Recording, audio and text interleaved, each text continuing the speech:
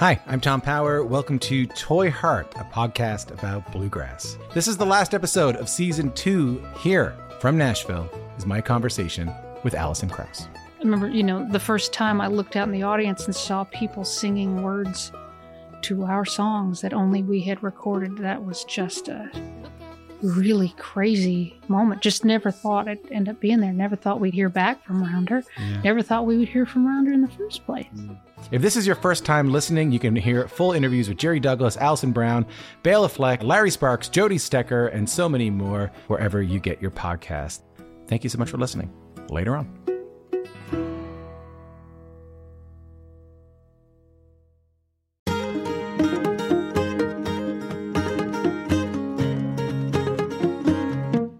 Hi, and welcome to Basic Folk, where we have honest conversations with folk musicians. I'm Cindy Howes, and I am the host. Thanks for joining us.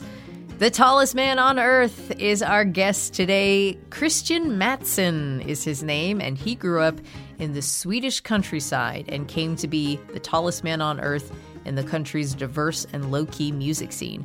He often speaks of his weird little brain and wild imagination, which actually stems from a heap of anxiety that he lives with every day. Growing up, he struggled to tamp down his high energy, especially in a culture that encouraged everyone to not stand out or draw attention to themselves. When he discovered the guitar, it felt like he found a vessel to harness all his energy, creativity, and imagination. As a teenager, he found solace in the music of Bob Dylan, which led him to discovering other American folk artists like Woody Guthrie and Pete Seeger. His world opened up when he found guitarists that use open tunings like Skip James and Nick Drake. His new album, Henry Street, was written and created in the aftermath of the pandemic. Christian struggled with writing in forced solitude and found himself focusing too much on darkness. His inspiration returned when he finally got back on tour, where he began writing nonstop due to being back in motion and around other people. Human Connection fueled the new album, which was produced by Nick Sanborn of Sylvan Esso in North Carolina. The two musicians' similarities create a beautiful chemistry on the new record, which is the first complete band album recorded by Tallest Man on Earth. Let's take a listen to a song from the new record. This is Every Little Heart, and then we'll get to our conversation with Christian Mattsson, the tallest man on earth, on Basic Folk.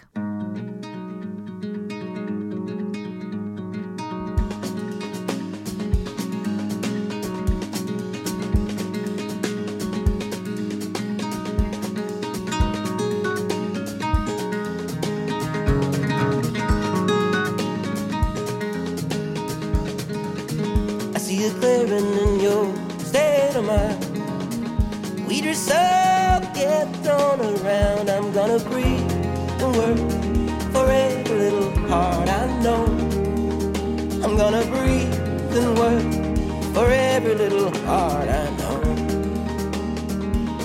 You see a glimmer, but you still don't think it's where I end and he begins. I'm gonna breathe and work for every little heart I know. I'm gonna breathe and work for every little heart I know. And release up the darkness of time wherever we go.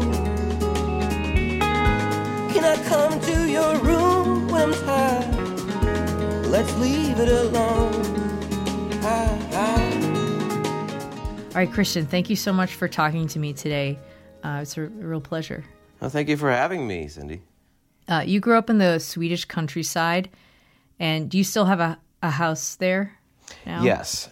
I bought a house there, like 30 minutes from where I grew up. Well, that more than 10 years ago, so I've had it since. Sweet. So, of that place, you say, it's where I will end my days. To me, it's the prettiest place in the world. It's rural. There's a lot of small villages and all the forests and all the rolling hills. I have a house with a river on one side and a mountain on the other. It's a pretty great if you like nature. Sounds like very idyllic. But how do you think the countryside where you grew up has impacted who you are, and why have you remained in that area? When did I say that? I mean, I say so many things over the years, no, but it's true. You know what? How it is, on your question, well, it did. I mean, it is inform me in many ways, you know, and how I still. That type of landscape is something that will always be, you know, my body of resonance, and like that will, what I keep on referring to in songs, and place that I tend to go back to, and I now live there. But a big part of it is that I wanted to get out of there, you know, that I, you know, growing up somewhere, and then, you know, seeing that there's a whole world out there, and so many, you know, inspiring things that are not close to you. Like I was, you know, consuming culture from all around the world, and growing up in a place where I grew up in a sports town, did all the sports, and just came to a point when, like, I think it was most prolific was David Bowie that saved me from sports, of just wanting to be in a glam rock band. I just stopped all that. I rolled out of sports from like then I went into skateboarding and snowboarding, and I was competing in snowboarding, and that, you know, is a more creative world. But then there was like nothing else to do. But then I fell into music, and then, you know, there's not a lot of people to play with, and you couldn't for the life find a banjo somewhere. I had to like build one, and also I don't know how to explain. But you built a banjo? Yeah, but like I built something that functioned as a banjo. It was more like a resonator guitar but like as a 5-string banjo. So that's what I learned how to play clawhammer on, because, you know, I would go to the public library. I loved the library, but you could borrow CDs, and you could borrow like 10 CDs at a time, and I would just borrow CDs from the cover. Like if the cover looks cool, or if something was interesting, I would go home and pop them into the player, and it's like, oh wow, there's like. And it was all for like, it was like Emmylou Harris and My Bloody Valentine and Ry Cooder and Kraftwerk and that, and just like this whole world opened up to me. But then also growing up in Sweden, and Sweden is an amazing place to live, and like we have such a safety net, and we get to there's so many great things about it, and like that has, you know, made me who I am, that we got to take individual music classes and like instrument classes in school and stuff like that people around the world don't have they're not given.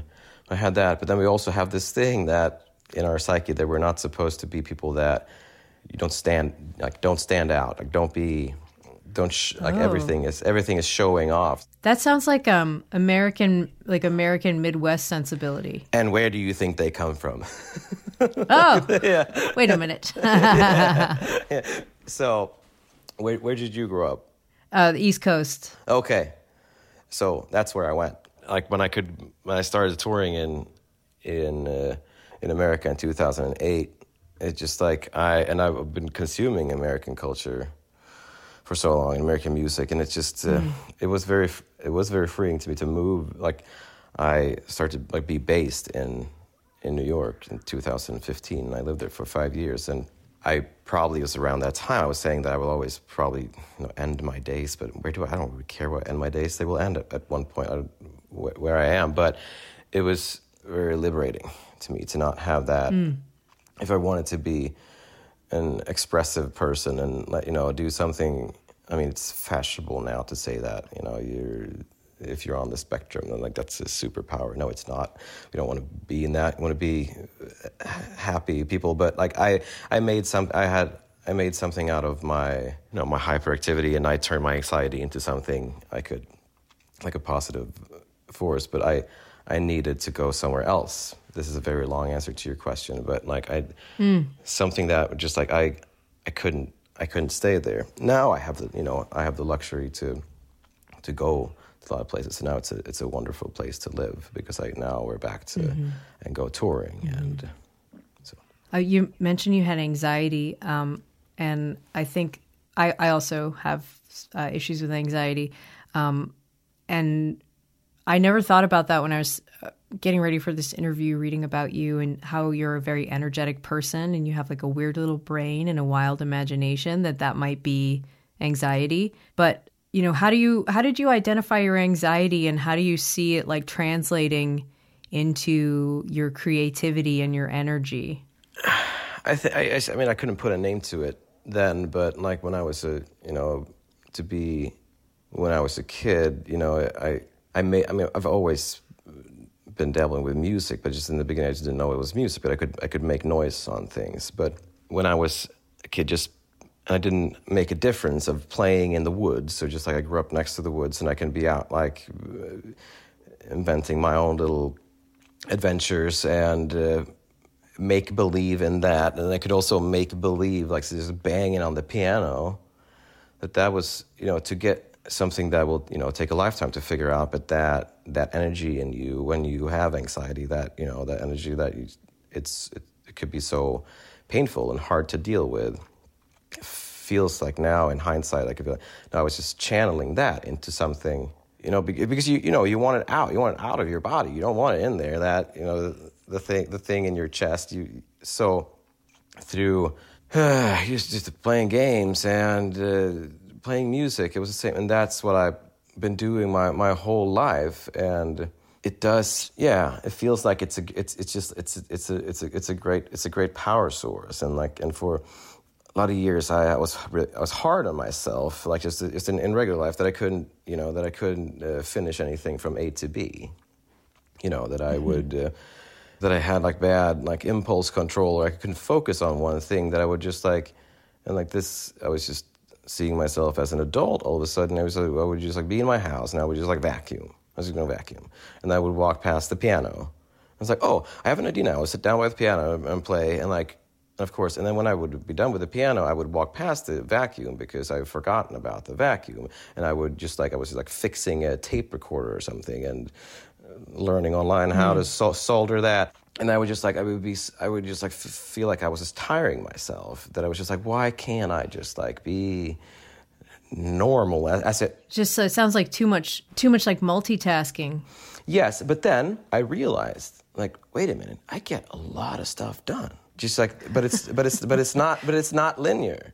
Like if I just have to stop, disjointed, stop of chasing this like normalcy or whatever, then I could come to peace. And then of course, I mean, I had a lot of help with like meditation and searching and stuff like that has, you know, taught me to just be to live. I mean, it sounds like mindfulness bullshit, but it's kind of to try to find to live an unconditional life, because, you know, we talk a lot about like unconditional love, but then just have an unconditional life that, you know, I used to have this in my life. I would chase like, I need to have that kind of peace in me, and then I can start to live. Like I need I know where I'm most comfortable living, and I need to be in, you know, this and there in my career. I need this, and then, you know, happiness will come. But like then you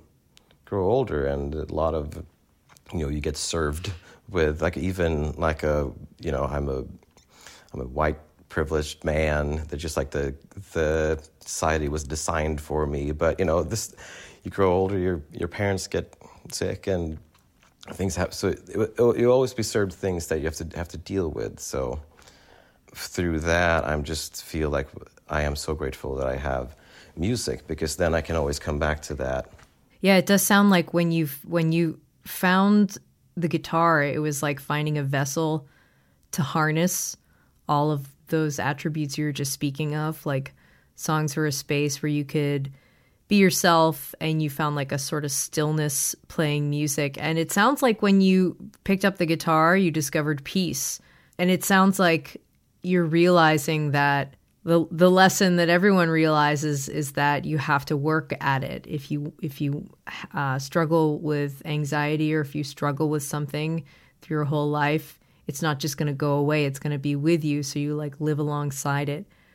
But can you talk about what that piece first felt like, and how do you relate to it now when you play the guitar?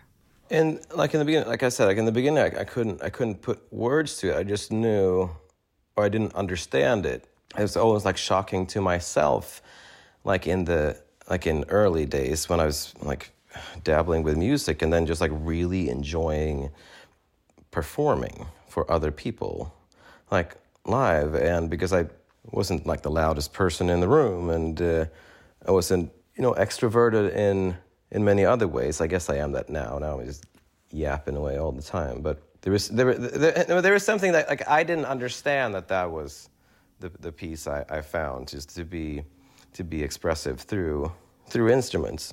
But I was like, why am I doing, like, this is a crazy thing. Like, why am I getting in front of these, like, that's hard.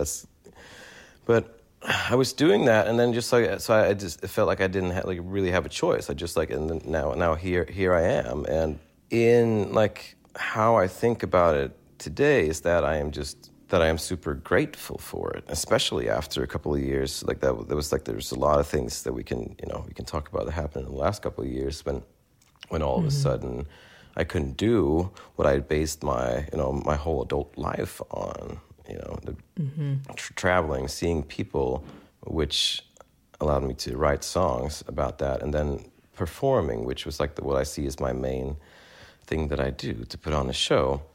But today it's the thing where, how playing instruments, writing songs, have a lot of like feelings that happen in my body, and thoughts about things that happen in life that I can't express in words.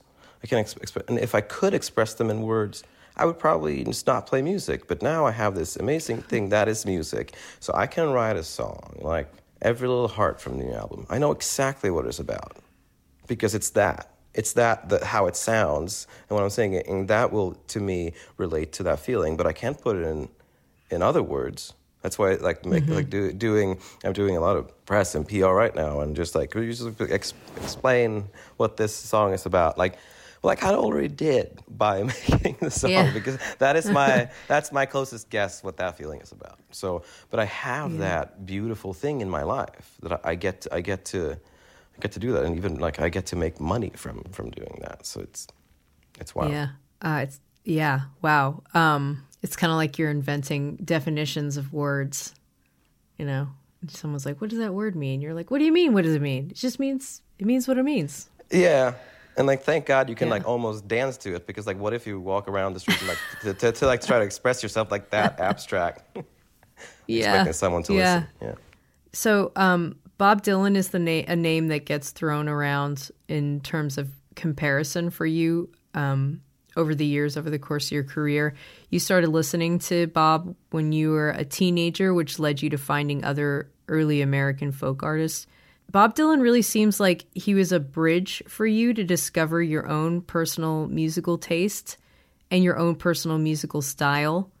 What was that discovery period like for you? And also, like, if you could expand and talk about how do you identify that sense of wonder and discovery in your life now? I mean, to explain how that felt like, I mean, it was an amazing time of my life that is, yes, everything can be super, was not as, try to stay away from being bitter and cynical. I don't like that, but like we're more prone to it when we get older. Now we have to fight it more to get like that beautiful time when you're 14 and discover things and discover like wonder for real. It's like, and wonder, yes, I can find that in nature too, but like around those years, I remember I was skateboarding and I didn't really think about concepts or genres, or I remember like 2 songs that were just like, because we listened to music and skateboarding, and it was, yes, Bob Dylan, Don't Think Twice, It's All Right, that would just like put my gaze up and like look at the horizon, like life is super cool, just like from what are these notes making me feel. And then also DJ Shadow, Building Steam from a Grain of Salt. That was another song that was just like when I was out, and those songs were just the same to me because they created the same like wonder, like wow, super cool. I want to do, like, can I do something like this? And I would pick up the guitar and learn how to play Don't Think Twice, It's All Right. But to me, and I wasn't interested in like 60s like folk revival or like the revival that happened like when I started with Tallest Man on Earth later, when it was just like when folk music was super popular and everyone you dressed up like a lumberjack. To me, it was all the same. What just like made me like, and that's what I felt with Bob Dylan. Like he was like the fearless person of that time, of just like, it was not just like, yes, there were some, just straight up, he had Woody Guthrie and could just channel things to that, like I did with Bob Dylan. Like, what is the song on my first album? Honey, Won't You Let Me In? That is the hour when the ship comes in. It's just the same words, I was just like, when I found like, could I be, I was just still searching, which I still am, but through Bob Dylan and what it was the wonderful time of the internet when it was still kind of cute.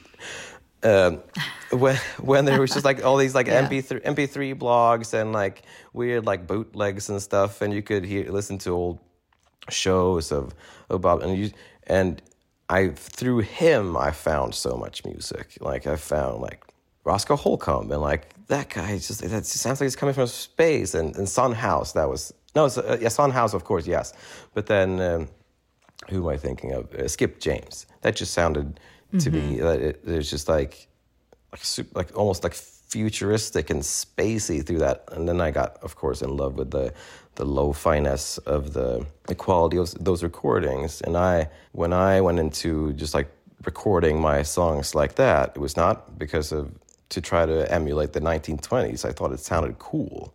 They just had the option of recording like that, but I could just like, there was something about the abstraction of that too, and it's just not totally clear. It was a wonderful time. This is me ranting. Wonderful time of just discovering things, and I feel that Bob Dylan just opened up a lot of doors to just like cool stuff, and not just something that was, a lot of other things from the 60s folk was just cute. And it's just like it was there, and I didn't want to be that. I wanted to discover like the weird world, and I still, I still get that wonder today, and like, but these days it's just like it's a mix of new songs being released, of others, and then there's just those like staples you have in your phone, like on the offline, saved from like for flights and stuff that you keep on listening to. That, yeah, just in case the plane goes down, you got to listen to your favorite song. Yeah. So it is the pandemic was on the positive sides. This sounds to me is super selfish because it's a terrible time, but then it was very.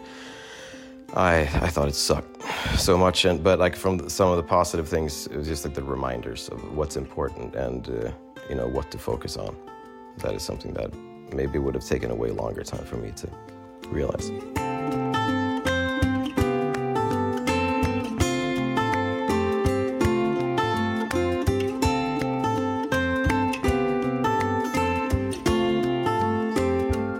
You were talking about getting into Skip James, who's this like surreal blues player. So after you played in some punk bands, you started getting into acoustic guitar and listening to people like Skip James, and you got into Nick Drake's guitar playing, and you discovered different types of open tuning, which allowed you to basically do what you wanted to do on the guitar. You said it suited my personality to do whatever. So how do you compare your guitar playing to your personality? Well, I think it's a product of my personality, or are they the same? No, it's just I've always felt like I can, how you solve problems, or like the big problems are always hard, but like when you if you invent a way to fix your plumbing because it's broken, or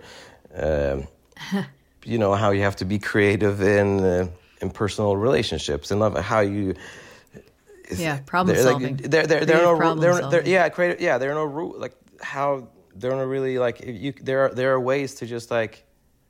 I wouldn't ever let like tradition of how to play the guitar, because I'm not really interested in like guitar music per se. It's just like that, or it's just like, well, I can retune it, and then it will just be like way easier to play up here, or it would just like be way easier to do that, or you can actually more like with some of these open tunings, I realized because I was playing in rock bands, it was climbing around and running around. Like, well, I can do that if I don't have to like play these like wonky bar chords, which I'd done, which I'm happy for now. I when I studied like jazz guitar and classical guitar, but like that's not like a lot of these open tunings are inventions, because then I can play things and it won't, I can just hold on to the guitar and it's not that far away and I can run around at the same time. So I don't know. It's a great question. I wish I had a better answer for it, but it's creative. It's creative problem solving, and that's a lot of I want to say that my life is in all aspects. It's interesting to hear that you grew up in a culture that people tried not to draw attention to themselves, because you are such a charismatic stage performer, and you are like in your element on stage. You say, I feel like I'm going more out of character on stage, and that you can really like be yourself. And you say, for example, like, I have to go into character when I go into the supermarket. What has been your relationship to performing live? Like, when did you figure out that it makes you feel like yourself? And then how do you try to bring that feeling with you off stage to the grocery store? Now, when you say it, I do feel that I've dared more to step out of character in the grocery store. I actually, it's one of my flaws that will, I love going to the grocery store, and it just became my friends during the pandemic, because I spent so much time alone. So I just befriended the people like at the fish counter, and But I had this thing. I was touring everywhere in the world, and I could just totally just go for it. And I would come home to Sweden and get on stage, and I always felt like I have to like make excuses. Like, I'm sorry, I was just so apologetic in the banters in between the songs, and I had friends point that out to me. They're just like, why are you doing this? What were you apologizing for? I wouldn't like say a literal apology, but I would just like play down like the grand gestures on stage, and like being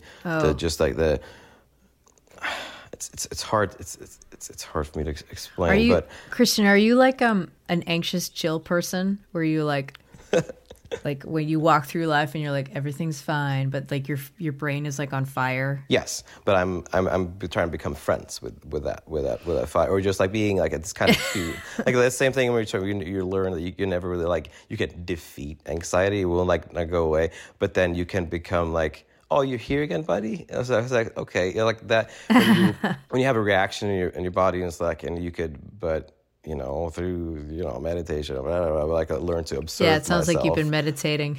Observe myself. Then you can just like, okay,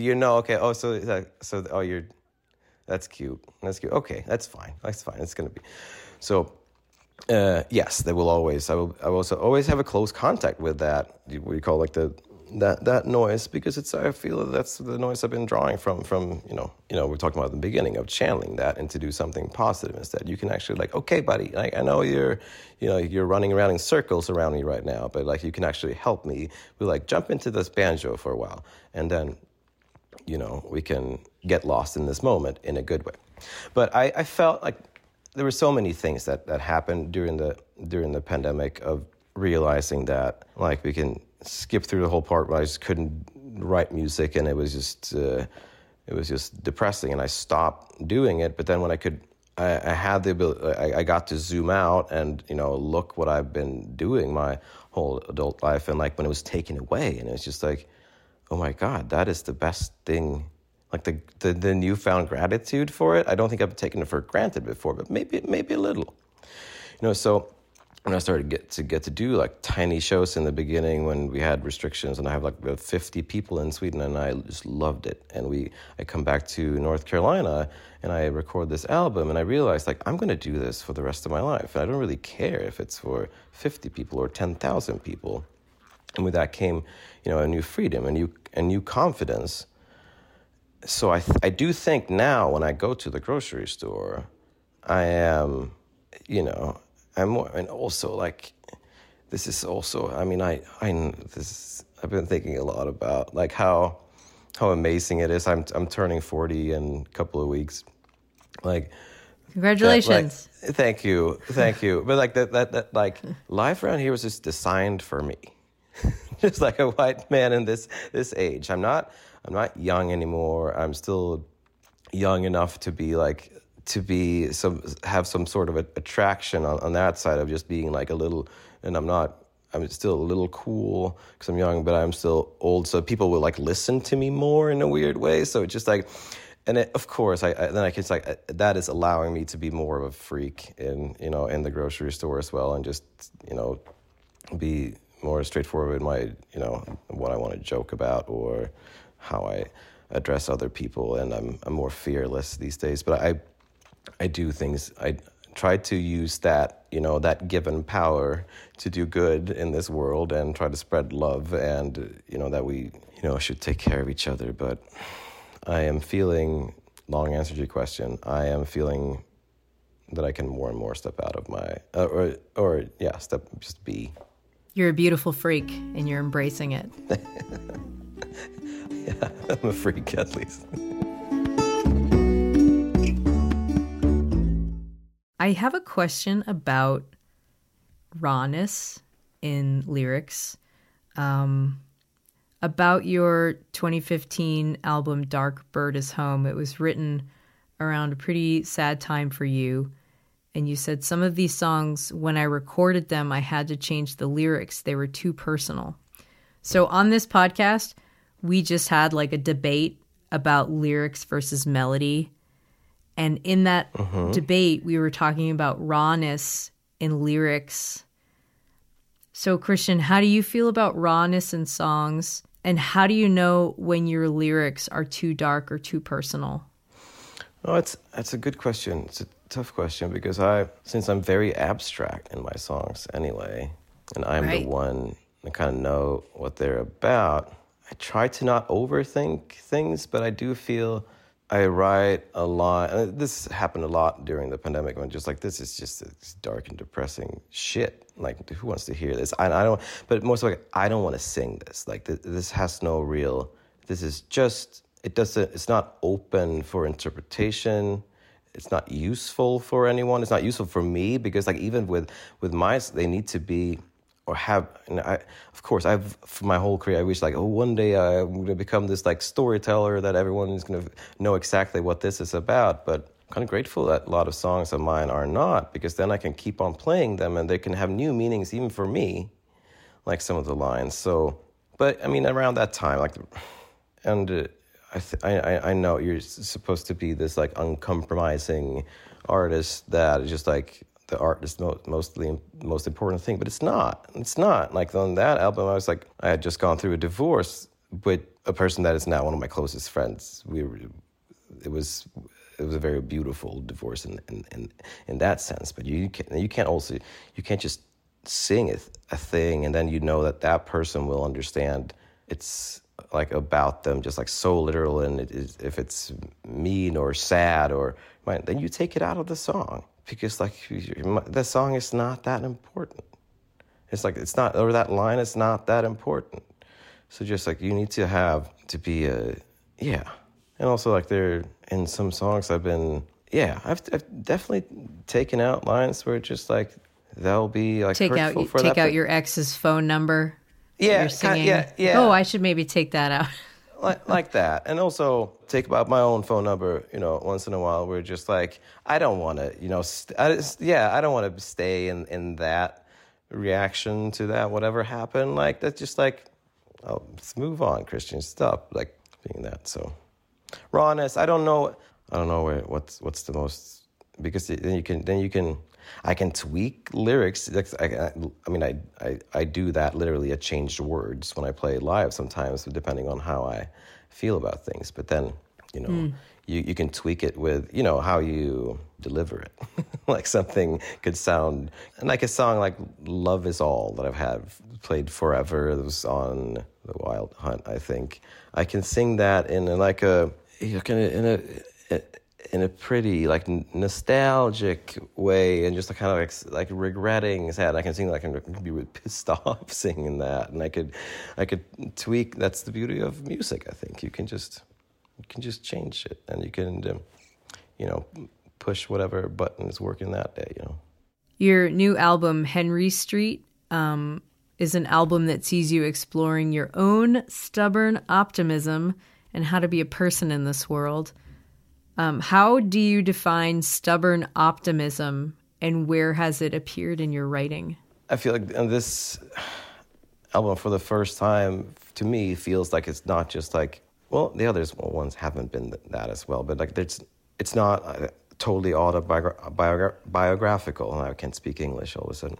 I've let more things into this album, observing the world and observing the people around me and what we're doing to get, like, this is more about us as humans, how we're trying to be humans, not only how I'm trying to be human, but then you can, all of a sudden, it's not, you can zoom in on how I'm dealing with it, but a lot of it is about, like, coming out of, yes, the pandemic, but there's so many injustices in the world, and, like, we're doing terrible things as humans. We suck. Like, we're so, and then we can, if we become bitter and cynical, like, oh, we're humans, we always tend to end up at this. But then we make, like, this is like what we were talking about. We make art. Like, how weird is that?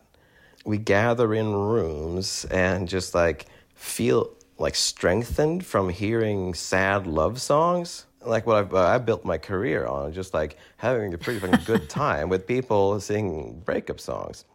We do that, and we're still curious, even like it's like with everything that's going on, like all the time. But we're still curious, and we still fall in love, and we still laugh with friends.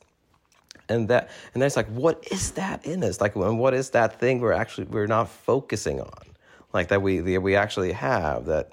Because, I've done that whole thing of like reading about all the, like, you read the overstory, and then you think about like trees and how mushroom fungi work together, and how nature, and reading, what's his name, Kropotkin or whatever, way back, was talking about like how we misinterpret that survival of the fittest, that we think we're the fittest because we're the strongest on this planet, but then you figure out like ants will survive us and stuff like that. You become this like, oh, humans suck, but we have this thing where we invent these beautiful things. So that is what, like, even like this album is about. Like in Henry Street, the title track, it's just like it's really sad, like looking at our strive to be, a lot of us on this planet, we grow up in like capitalist societies where we were supposed to be, where the individual is the most important thing. Like, you are the most important. You should build your brand. You should stand out in front of others and be like really successful and shine. Like, it sounds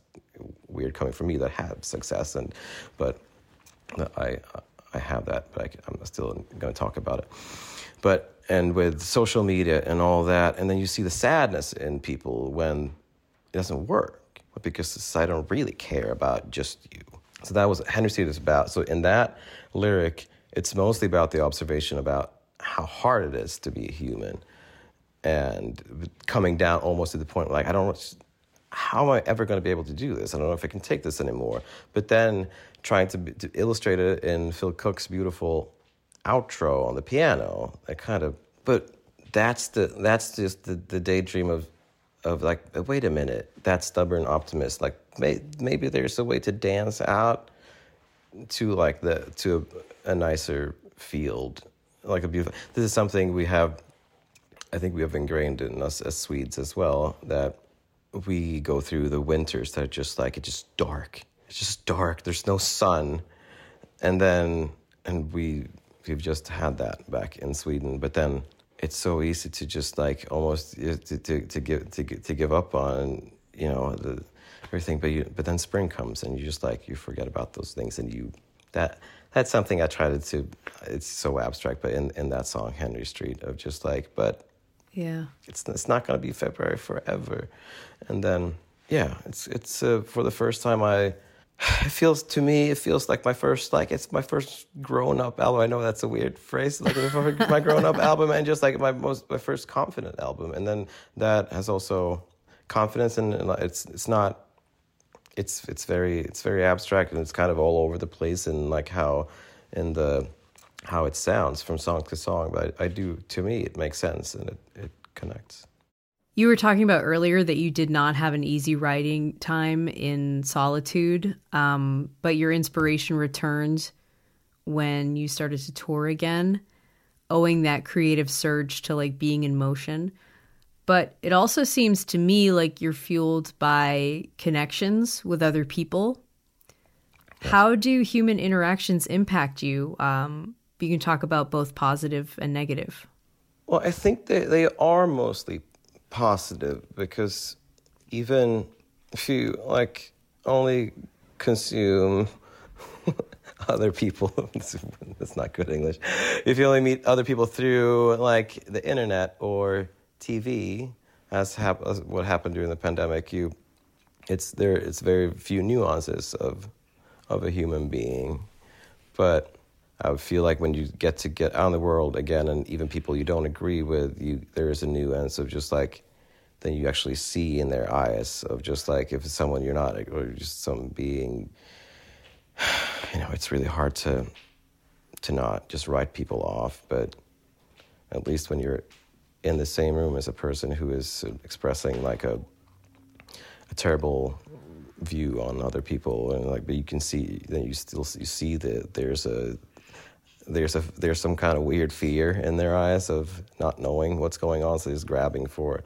That's some ranting, but what is more, it's focus on the positive things. That yes, it's true. When I got out, not just touring, just being with people, like having dinners with friends, and like starting to go on dates, and then for me that was me being like in life for real, and that is what is inspiring, because then when you realize, well, okay, well, who am I in this world? Well, like I'm a person who writes songs, and like I didn't really get what my friend was saying to the other friend tonight, but like, oh, I could write a song about that.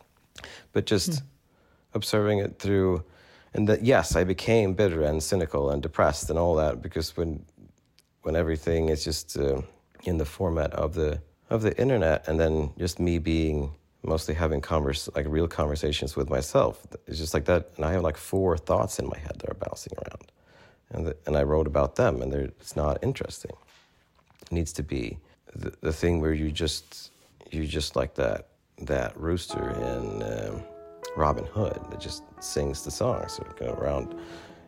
For the first time, I really felt like that. You're just like the real. You're just a troubadour. You're just like the. And that is what I get to do, and that's what I want to be.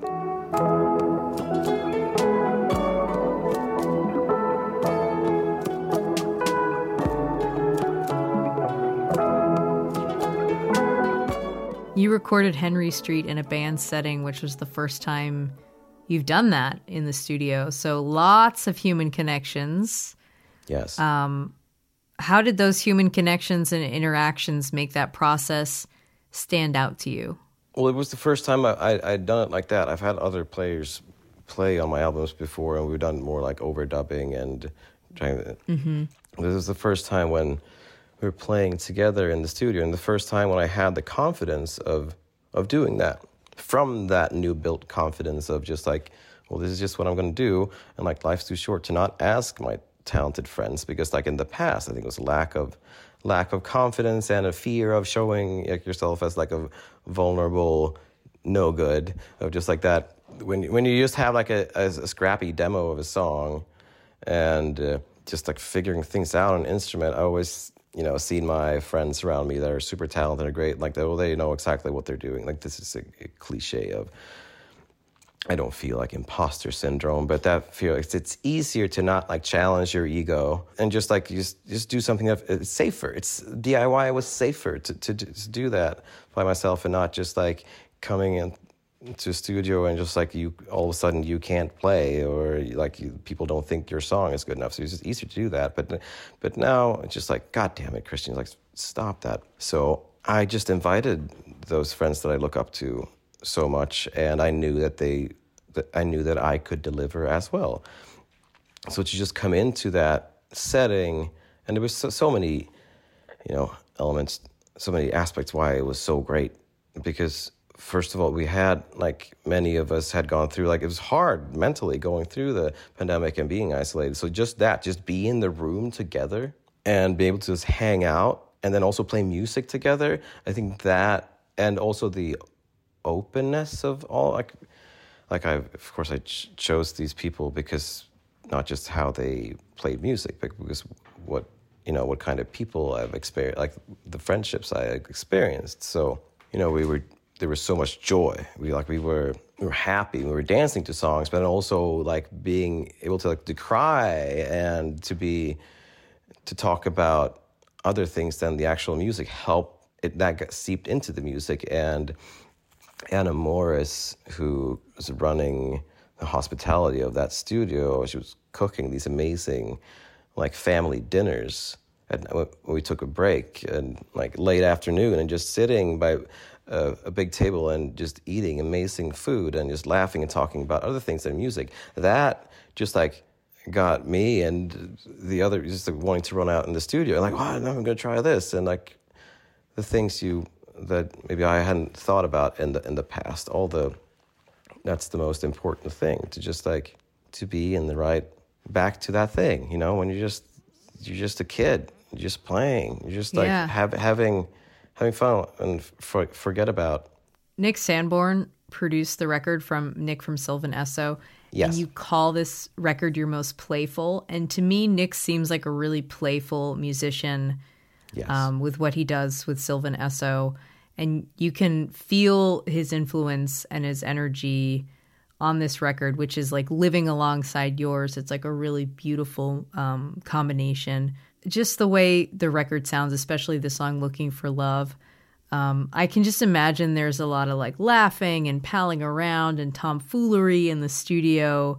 I'm just wondering like how you guys get any work done. Like, what is it like for the two of you to work together? Well, that's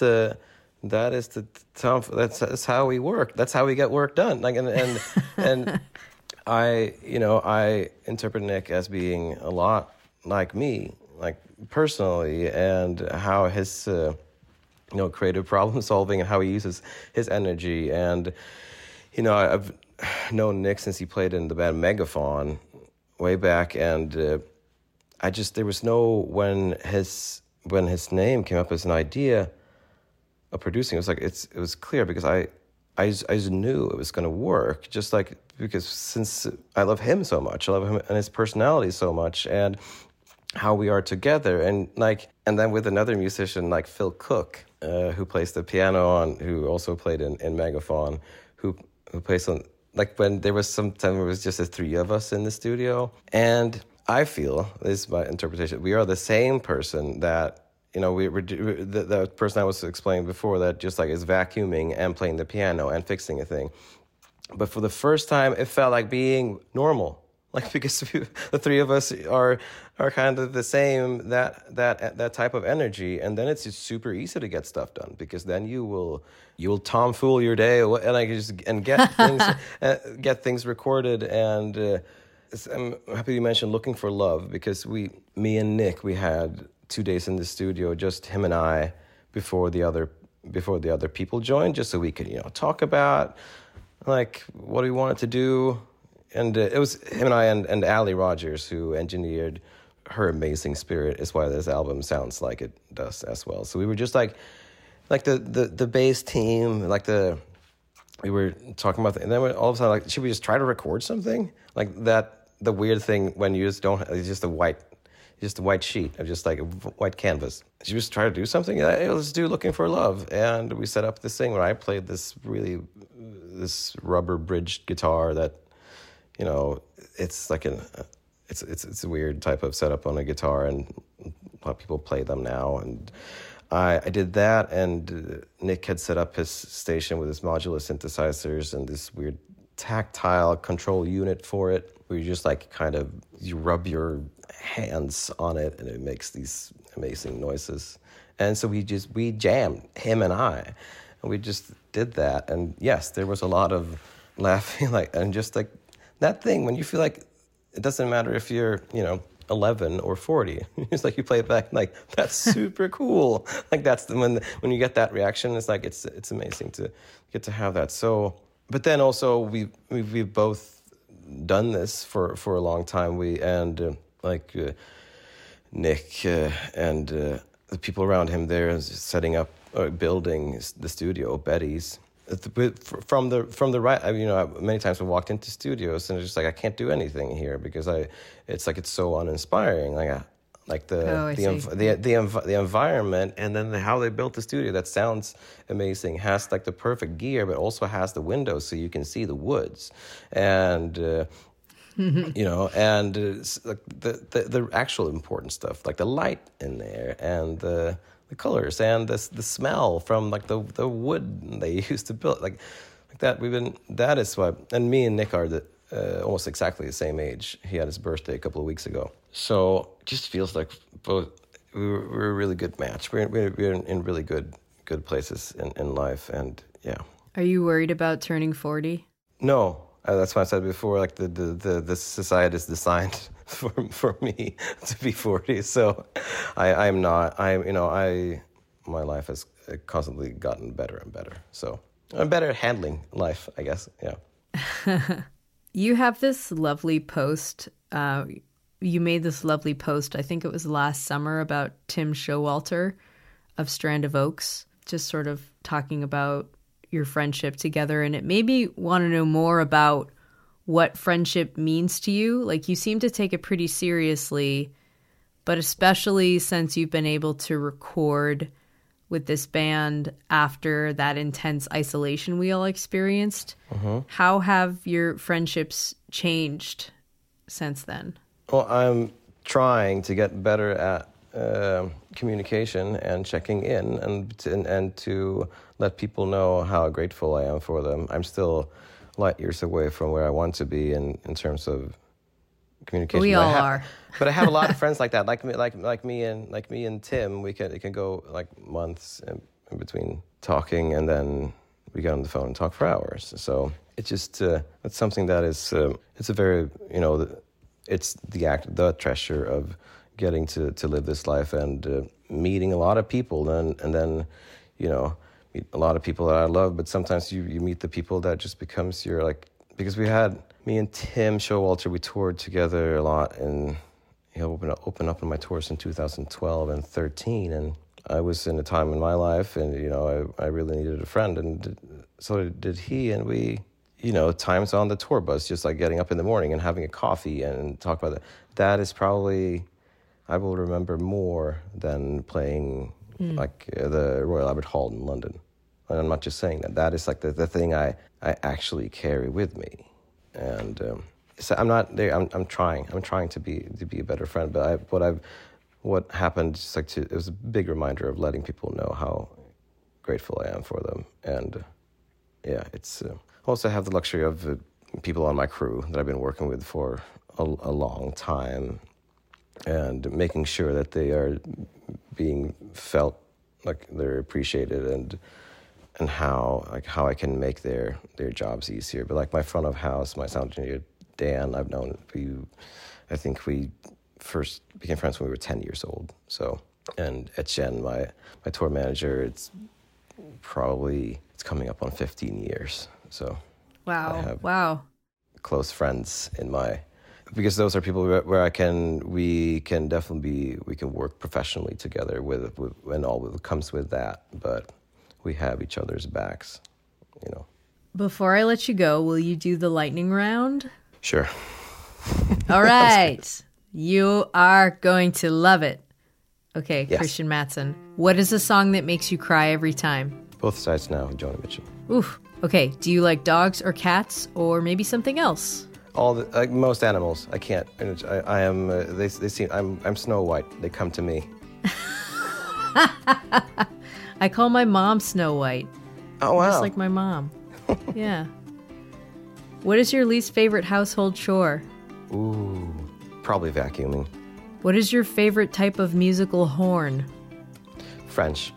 What is your most useful non-musical skill? Cooking, probably. What is your favorite type of bird? Ooh, the curlew. The curler. Curlew. Okay. C-U-R-L-U. Curlew. E-W. Okay. Who is your favorite banjo player? Ooh, that's tough because it's just like, it's not Roscoe Holcomb because it just sounds like it. No, it's probably, it's too hard. It's just like to pick your favorite dish, like your food. No, I can't. The answer is Kermit the Frog. Okay, next question. I'm just kidding.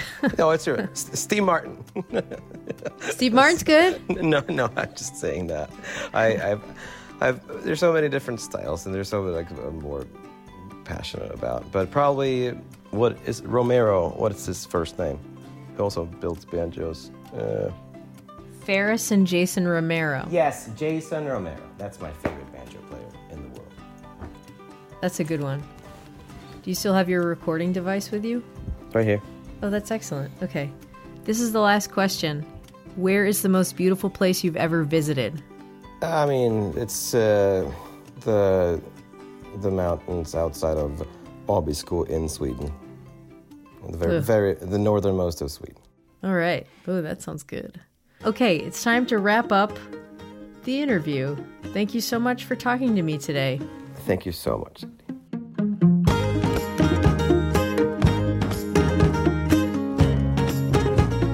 This episode of Basic Folk was produced by John Nungesser. Alex Stanton composes our music. Basic Folk is on the Bluegrass Situation Podcast Network. You can find all of our episodes there. You can search for us on the SiriusXM app under Basic Folk.